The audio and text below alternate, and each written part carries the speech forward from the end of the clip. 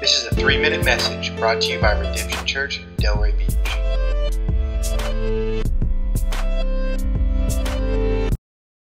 Today, we're going to start looking at the book of James.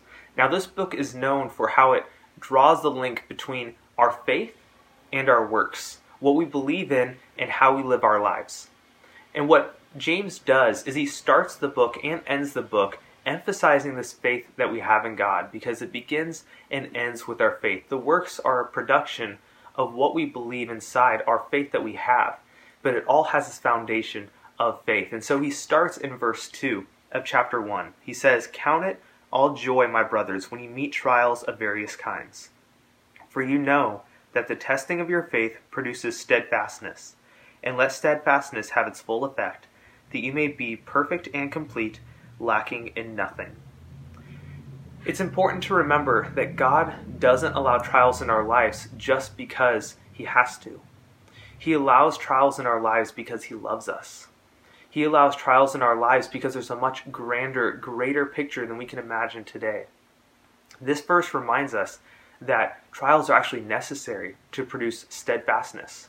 Romans tells us that if necessary, we would suffer a little while before Jesus returns.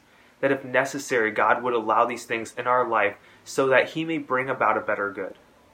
And we can trust God in these things. We can trust God by faith because we've seen Him take the most horrendous thing ever, the death of Jesus on the cross, that God would die for our sins.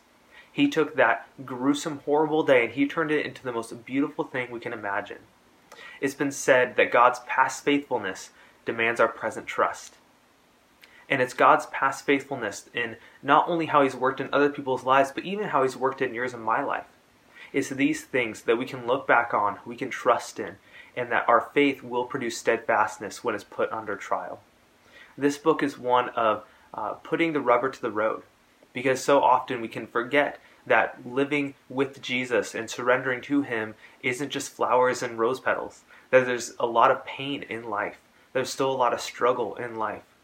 But James reminds us that when we put our faith in Jesus, it may still be difficult and there will still be trials, there will still be problems. But now we don't suffer for no reason. Now we suffer for the purpose of being able to learn to trust Him more. Now we suffer with the ability to be able to grow to be more like Him. Now we suffer so that we may be perfect and complete, lacking in nothing. So I hope you're encouraged, whether you are suffering today or suffering tomorrow. We all go through problems. We all go through pain. We all go through valleys and problems in life. But know that it's not for nothing. Know that God does have a plan, that God does love you, that He's proven time and time again, He's promised in His Word, and I'm sure He's shown you in your own life that God does not waste trials.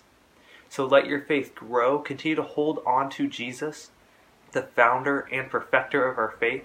Continue to trust Him in all areas of your life and watch your faith grow. Watch your steadfastness grow. Watch yourself become more and more like Jesus as you go through trials, as you go through pain and heartache. And so let's trust Jesus today and see the goodness that He brings out on the other side.